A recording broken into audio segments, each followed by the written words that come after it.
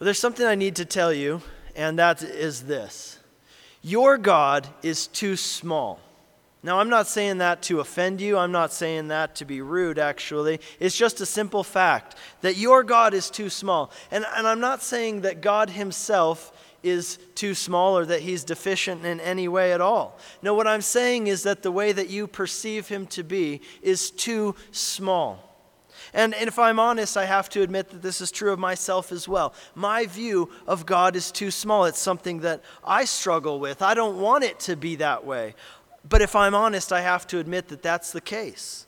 And in fact, every time that I preach or I talk about God, the challenge that I face is that I would not dishonor God by portraying him to be more simple than he truly is, or as smaller than he actually is. You know, it's a fact that as human beings, we have a tendency to imagine God in ways that are deficient. Would you do something for me right now? Would you take a second and do this? Imagine God, right? Try to imagine God. Imagine his holiness. Think on it. Think about his love. Imagine the greatness of it. Imagine the greatness of who he is and his power. All of us, inevitably, no matter how hard you tried, even your loftiest thoughts, no matter what, you just imagined a God that was smaller than who he really is, right? You pictured a God that was too small. Our highest thoughts, our greatest attempts, our loftiest imagination, right, of God, it's too small. It doesn't measure up with the fullness of who he is. And here in the letter to the Ephesians, one of Paul's goals is that we would have a bigger picture of God. And this is what he writes in chapter 3, if you'd follow along with me in your Bibles from verse 14. Paul writes this: "For this reason I bow my knees before the Father, from whom every family in heaven and on earth is named, that according to the riches of his glory he may grant you to be strengthened with power through his Spirit in your inner being, so that Christ may dwell in your hearts through faith. That you, being rooted and grounded in love, may have strength to comprehend with all the saints what is the breadth and the length and the height and the depth, and to know the love of Christ that surpasses knowledge, that you may be filled with all the fullness of God. Now to him who is able to do far more abundantly than all that we ask or think, according to the power at work within us, to him be glory in the church and in Christ Jesus throughout all generations, forever and ever. Amen." This is the second prayer in this letter to the Ephesians that we've read so far. The first prayer was found in chapter 1, and that prayer was focused on us knowing all of the riches which are ours in Christ. But here in this second prayer, there's a different point here. The point is this: that we would grasp in a greater way the greatness of God, the ability of God, and the love of God. And no matter who you are, whether you became a Christian last week, or whether you've been a Christian for 30 years and you've been studying the Bible for 30 years, this is something that all of us need. We need a greater grasp of the greatness of God, the ability of God, and the love of God. And as we've been studying here in the book of Ephesians for the last several weeks, the focus of our study has been on discovering our identity in Christ. Because the message of the gospel is that when you put your faith in Jesus as Lord of your life and Savior of your soul, that is when life really begins. When you put your faith in the gospel and you become a disciple of Jesus Christ, that is when you begin a new life. Jesus called it being born again. And along with that new life comes a new identity. That's what we've been talking about for the last several weeks. That when you put your faith in Christ, what happens is God takes you and he removes all these labels that have been put on you to define who you are, right? And he places new labels on you, giving you a new identity, declaring who you are in him. You know, those labels are your true identity. Whereas before, the label that was placed on you was sinner. He removes that label in Christ and replaces it with one that says saint. He removes the label of broken and replaces it with one that says redeemed. And he adds a whole bunch of other labels telling you who you are and who he is making you to be in Christ. And as we've been studying through Ephesians, we've been learning to remove those old labels that have been placed on us, either by ourselves or by other people. Labels placed on us because of things that we've done or things that have been done to us. And here in Ephesians, we're collecting new labels and placing them on ourselves, telling us who we are in Christ. And so far, what we've seen is that in Christ, we are called. In Christ, we are blessed. We are forgiven. We are redeemed. We are part of God's plan for the ages. We are heirs of God's riches. We are enlightened spiritually. We are empowered, and so much more. And the thing we learn here in this week's text about our identity in Christ, the question, who are you in Christ? And the answer we get this week is this: you are a dwelling place for God. You are a dwelling place for God. Notice what Paul prays in Ephesians verse 19. He says, or in Ephesians chapter 3 verse 19, he says, that you may know the love of Christ which surpasses knowledge, that you may be filled with the fullness of God. The fullness of God, that's such an incredible thing. That this God, right, who's greater than anything we can know, who's greater than anything we can even possibly imagine, he can do anything. And his love is so great that we can't even know it. It's too much for us to even comprehend. He says this God, this great God, he wants to come into your life and he wants to dwell within you and he wants to fill you with all of his fullness. And check this out. This is the part which is absolutely mind-blowing. He says this phrase. It just blows my mind every time. He says that you may be filled with all the fullness of God. And what that means is that God, when he wants to come into your life, he doesn't want to just give you a little bit of himself, although we must admit that even a little bit of him would be more than we could possibly handle. It'd be more than we could possibly contain. But here's what he says. God wants to come into your life and he wants to fill you with the fullness of who he is. That average, mediocre, half-hearted Christian life that is so popular, so widespread in our common culture, that is not what God wants for you. His desire is that you would be filled with all the fullness of who he is. And the goal of this text here is that you would get a vision for two things. Number one, the greatness of God, and number two, what he wants for your life. That you would get a bigger vision of that. C.S. Lewis said this. It's a great quote from The Weight of Glory. He said this: it would seem that our Lord finds our desires not too strong, but too weak. We are half-hearted creatures fooling around with drink and sex and ambition when infinite joy is offered us, like an ignorant child who wants to go on making mud pies in the slum because he cannot imagine what is meant by the offer of a holiday at the sea. We are far too easily pleased. The point is this: we tend to settle for way less than what God wants for us. And what we need is a bigger view of who God is and a bigger view for what he wants to do in our lives. Because not only does he want to save our souls, but he wants to come into our lives and he wants to fill us up. He wants to fill us up with the fullness of who he is. That we might be so full of life and truth and love and joy that we're filled beyond capacity, that it just bursts like a balloon that's blown up too much, that it overflows like a cup that's had too much poured into it. So let me ask you this: how would you describe God? How would you describe God? What attributes would you attribute to God? And I think, honestly, probably most of us would make lists that are very similar, right? I mean, we'd say stuff like God is good, God's loving, he's all-powerful, he's all-knowing, he's ever-present, he's gracious, he's merciful, he's kind, he's just. These are all true, right? And we could go on making lists of different attributes of God. And those of us who study the Bible, we consider ourselves Christians, we would probably make similar lists, right? But here's the thing. There's almost always a difference between who you believe God to be in theory and who you believe God to be in practice. Let me explain what I mean. Maybe you say, hey, my theology is correct, you know. I know what the Bible says about God. I can list all of the attributes of God. Well, I would say that of myself too, but the real question, the crux of the issue is this: do you actually believe it? Or rather, how much do you actually believe what you know to be true? We would all say, Yeah, God is all powerful. We would all agree with that and nod our heads. But do you really believe that God can do anything? Really? We would all say that God is loving and that as I am his child, right, he has a good plan for my life. He's working out everything for my good and for his glory.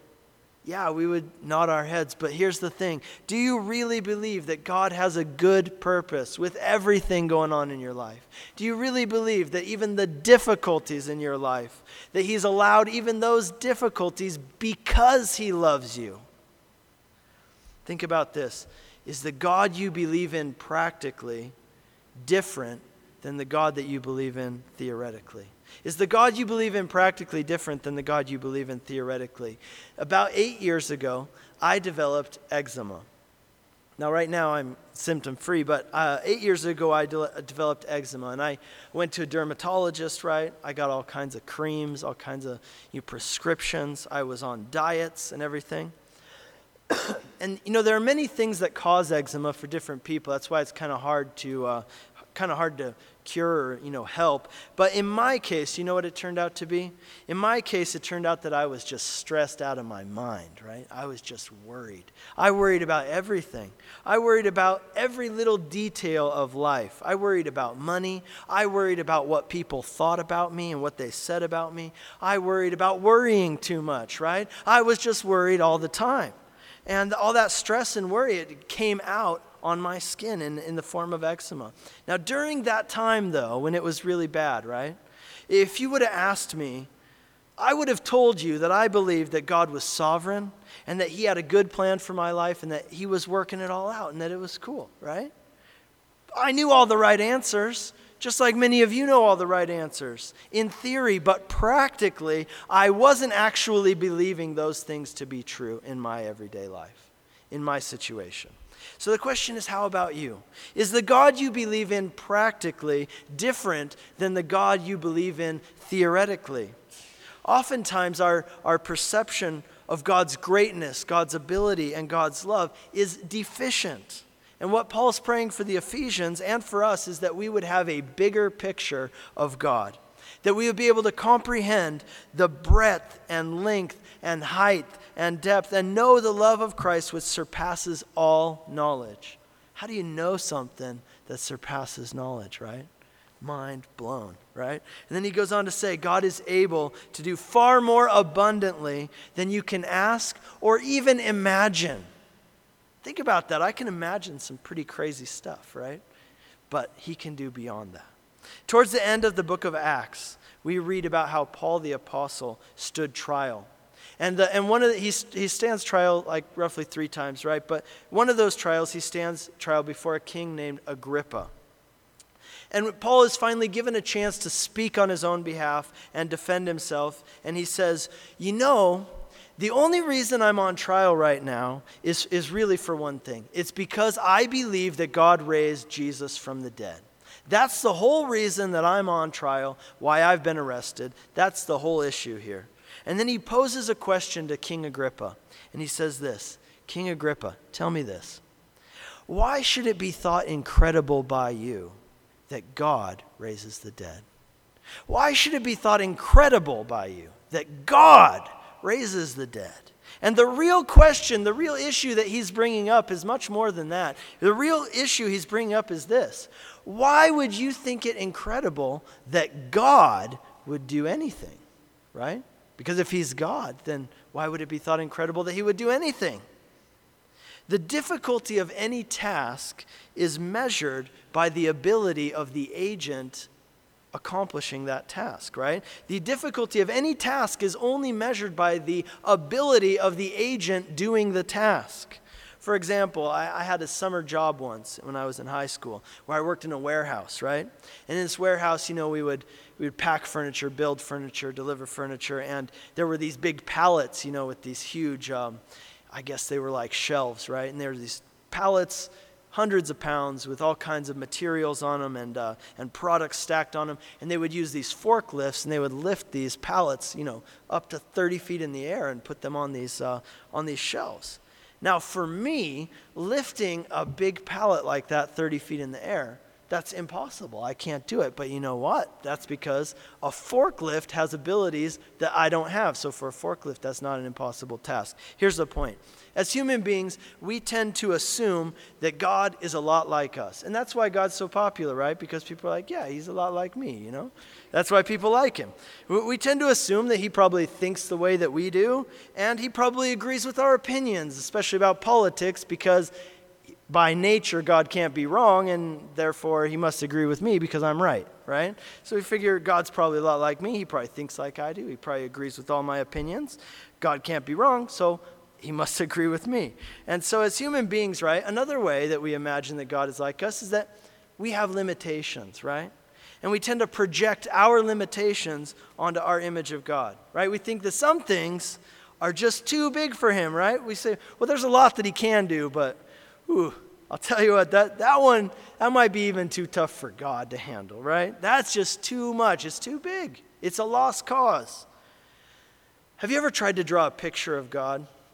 So we used to do VBS, with kids. And one of the things I found really interesting was when you would ask the kids to draw a picture of God, right? Sometimes they draw some really interesting things. A lot of times, what you'll get is they draw like a really big person, and then themselves next to it to show, that they're really small and God's really big. And that's great and everything. But my favorite is when you get these kids who just draw like these like really abstract things, right?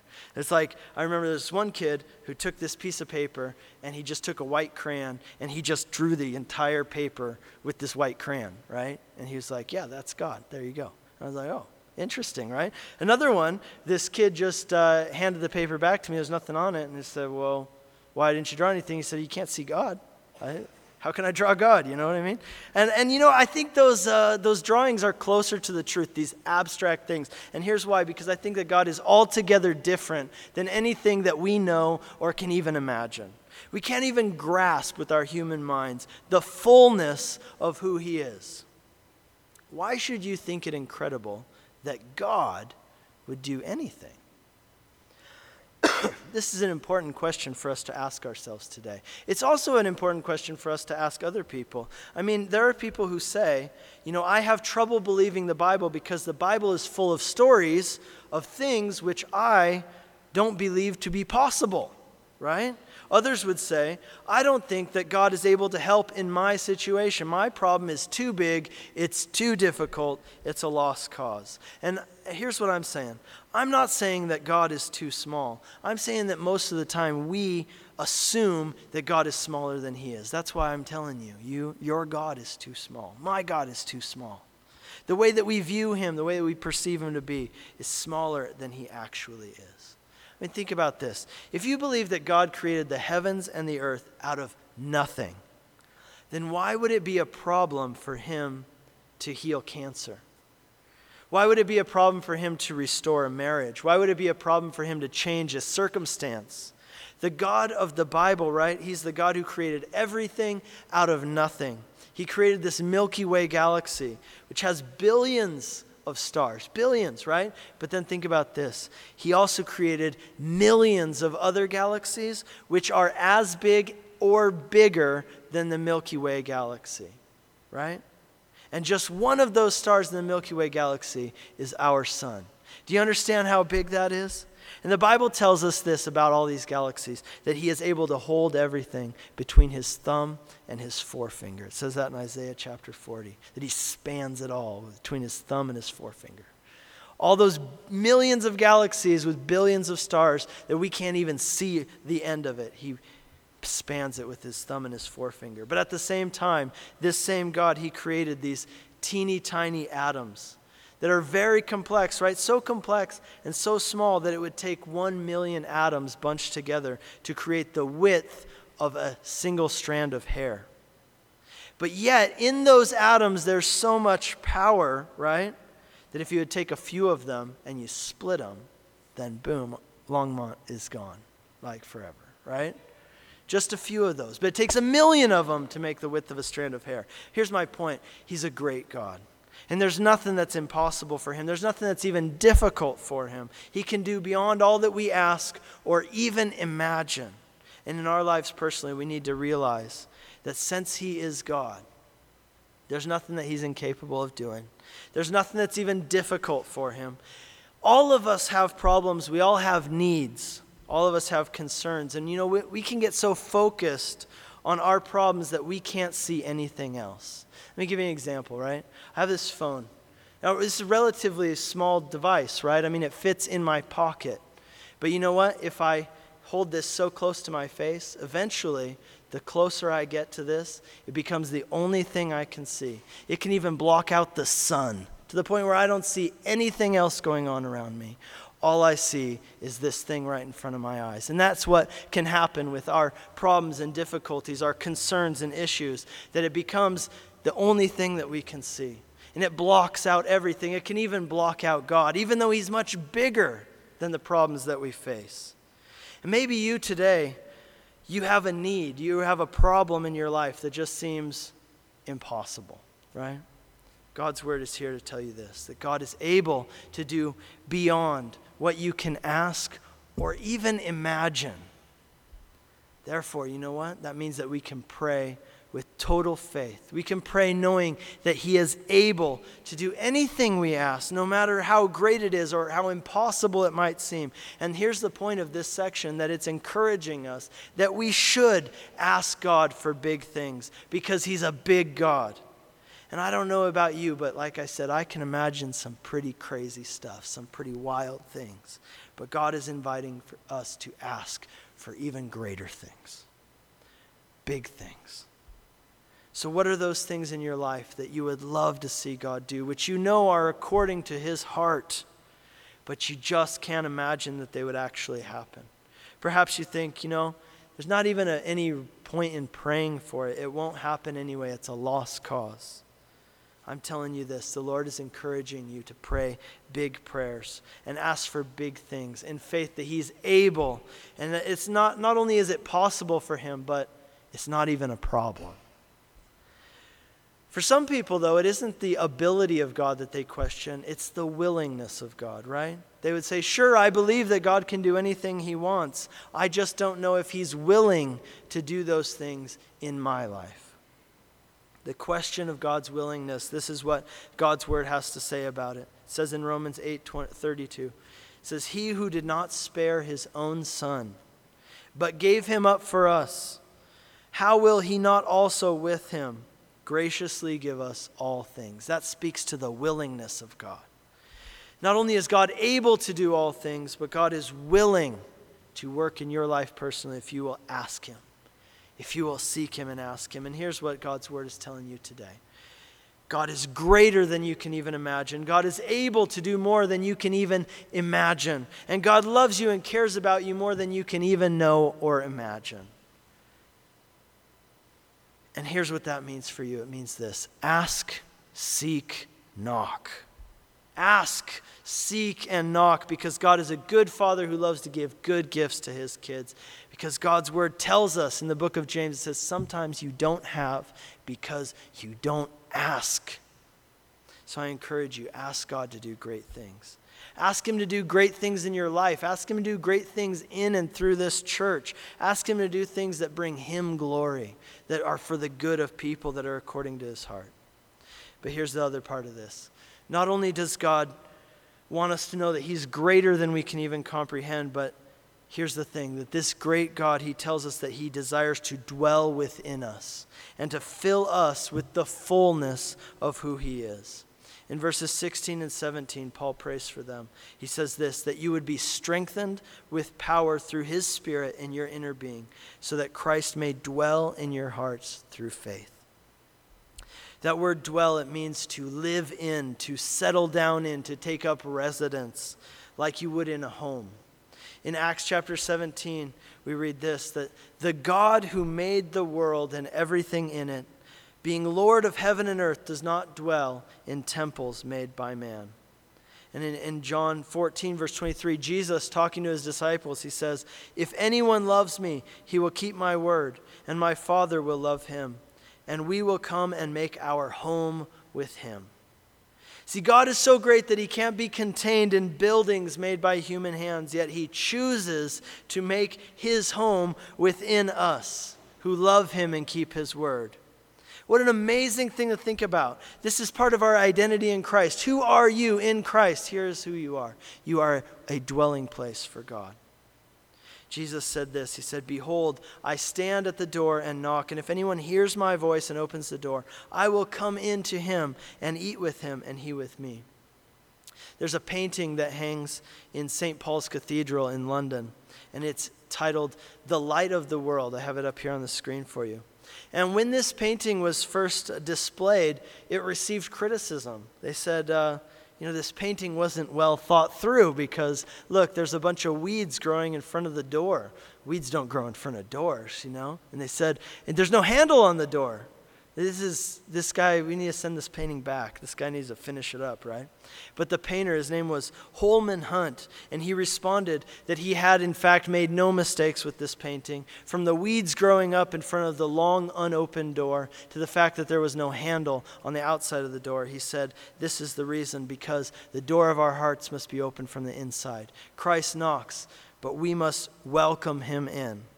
And this brings us back to the idea of what Paul is saying. He said that Christ would dwell in our hearts through faith, that we would welcome him in, that he would settle down, and he would make himself at home. And the question for you and I to ask and consider as we read this text is this: is your heart a place where Christ is at home? Is your heart his home? Does he have access to every part of it, or is he just a guest, right? In other words, put it this way: is he the king of the castle, or do you make him sleep on the couch and buy his own groceries, right? Do you keep him locked out of certain parts of the house, give him access only to certain rooms, or is it his home? Some of you in your house, maybe you have rooms that you keep locked up because there are things in those rooms that are private. Like if guests come over, you lock the doors. Those are private things. Maybe they're things that you don't want children to have access to. I remember growing up that in my grandmother's house, there were rooms that I was not allowed to go into. My uncles lived with my grandmother, and there were rooms that I wasn't allowed to go into because there were things in those rooms that I wasn't supposed to have access to. And I wonder if you would imagine your heart and in your life as a home, right? As a home with many rooms. Think about this. Are there any rooms of your heart where the Lord is not welcome to go? Places that you keep locked up where you do not allow him entrance. And I think that most people have this kind of situation where they have parts of their hearts or their lives where they're holding on to things that they know aren't right? But they're not yet willing to totally give them up, right? Sometimes we call these pet sins. They're the kind of things that aren't good, and you say, yeah, I know that's bad, and I feel bad about it, but I've been doing it for so long, it's just a part of my life. I feel bad about it, I ask for forgiveness, but on some level, I guess I kind of enjoy holding on to that thing. So I just keep it locked up in this one room of my heart.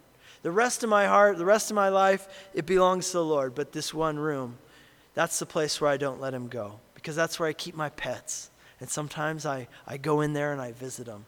And I hold on to them, and I take care of them from time to time. But see, here's the point again. Not only is God bigger than you can imagine, but he wants more for your life than you even know. He wants more than what you settle for. Like C.S. Lewis said, we are far too easily satisfied. Our desires are not too strong, they're too weak. He doesn't just want part of our hearts, he wants our whole heart. And he wants to settle down in our hearts and make it his home. I'll tell you what, in my home, I have access to every room. There's no part of my house that's off limits to me. I have total access. And that's the point here, that Christ would dwell in your heart by faith. It's the idea that he comes into your heart and he makes it his home. He comes in and he has total access to every room, even to the attic and the crawl space. And he's able to go in there and reorganize and throw out things he doesn't like and bring in new decorations that he does like, because it's his home. That's what David did. You know that? David prayed this prayer. He said, "Search me, O God, and know my heart. Try me and know my thoughts, and see if there's any grievous way in me, and lead me in the way everlasting." So I would encourage you today. Give the Lord full access to your heart. Give him the keys. Let him settle down and make it his home. Because his goal is not just to clear out what doesn't belong. His goal is actually much more than that, and I hope you see that. His goal is to give you a new foundation, to lift up the house and replace the foundation. It says here that you would be rooted and grounded in love. That speaks of foundation. And that is that your life, and then he says that your life would be filled with all the fullness of God. See, he doesn't just want to clear things out, but he wants to fill it up with the fullness of God. This is the goal, that you would be filled with the fullness of God. And that is a big goal. And I encourage you, don't settle for anything less. We read in verse 20 that when we are filled, when he has made us his dwelling place, then his power, which surpasses all knowledge, which is beyond our greatest imagination, he says, that power is at work within you. You know what it means for us to be full of the fullness of God? To be full of the fullness of God means I'm no longer full of myself. And that's a good thing, I'll tell you that much. That is a good thing. Can people really change? This is a question I was even asked this week. Can people really change? I say absolutely, but here's how it works. If God takes up residence in your heart and he cleans out all the junk and he fills it with the fullness of who he is, then yes, people can change. When they give God access to every area of their life and every area of their heart, and they let him come in and make their heart his home and clear out the junk and fill it with the fullness of who he is.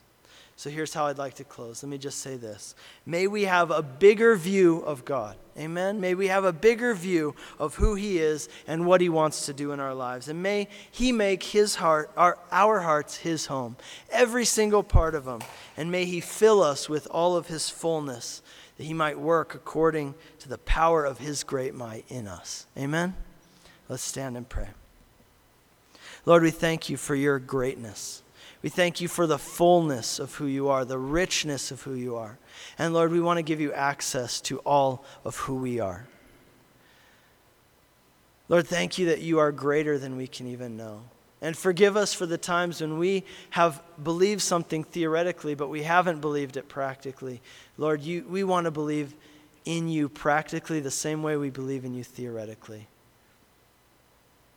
Lord, the things that we know to be true of you, Lord, would you help us to appropriate those things in our lives, to walk in the knowledge of who you are and what you want for our lives. And Lord, may we not be satisfied with less than the fullness of who you are. May we not be satisfied with this mediocre, half-hearted life. Lord, give us strong desires for you. Lord, may we not be easily satisfied, but Lord, fill us with the fullness of who you are and nothing less. And we pray that in Jesus' name. Amen.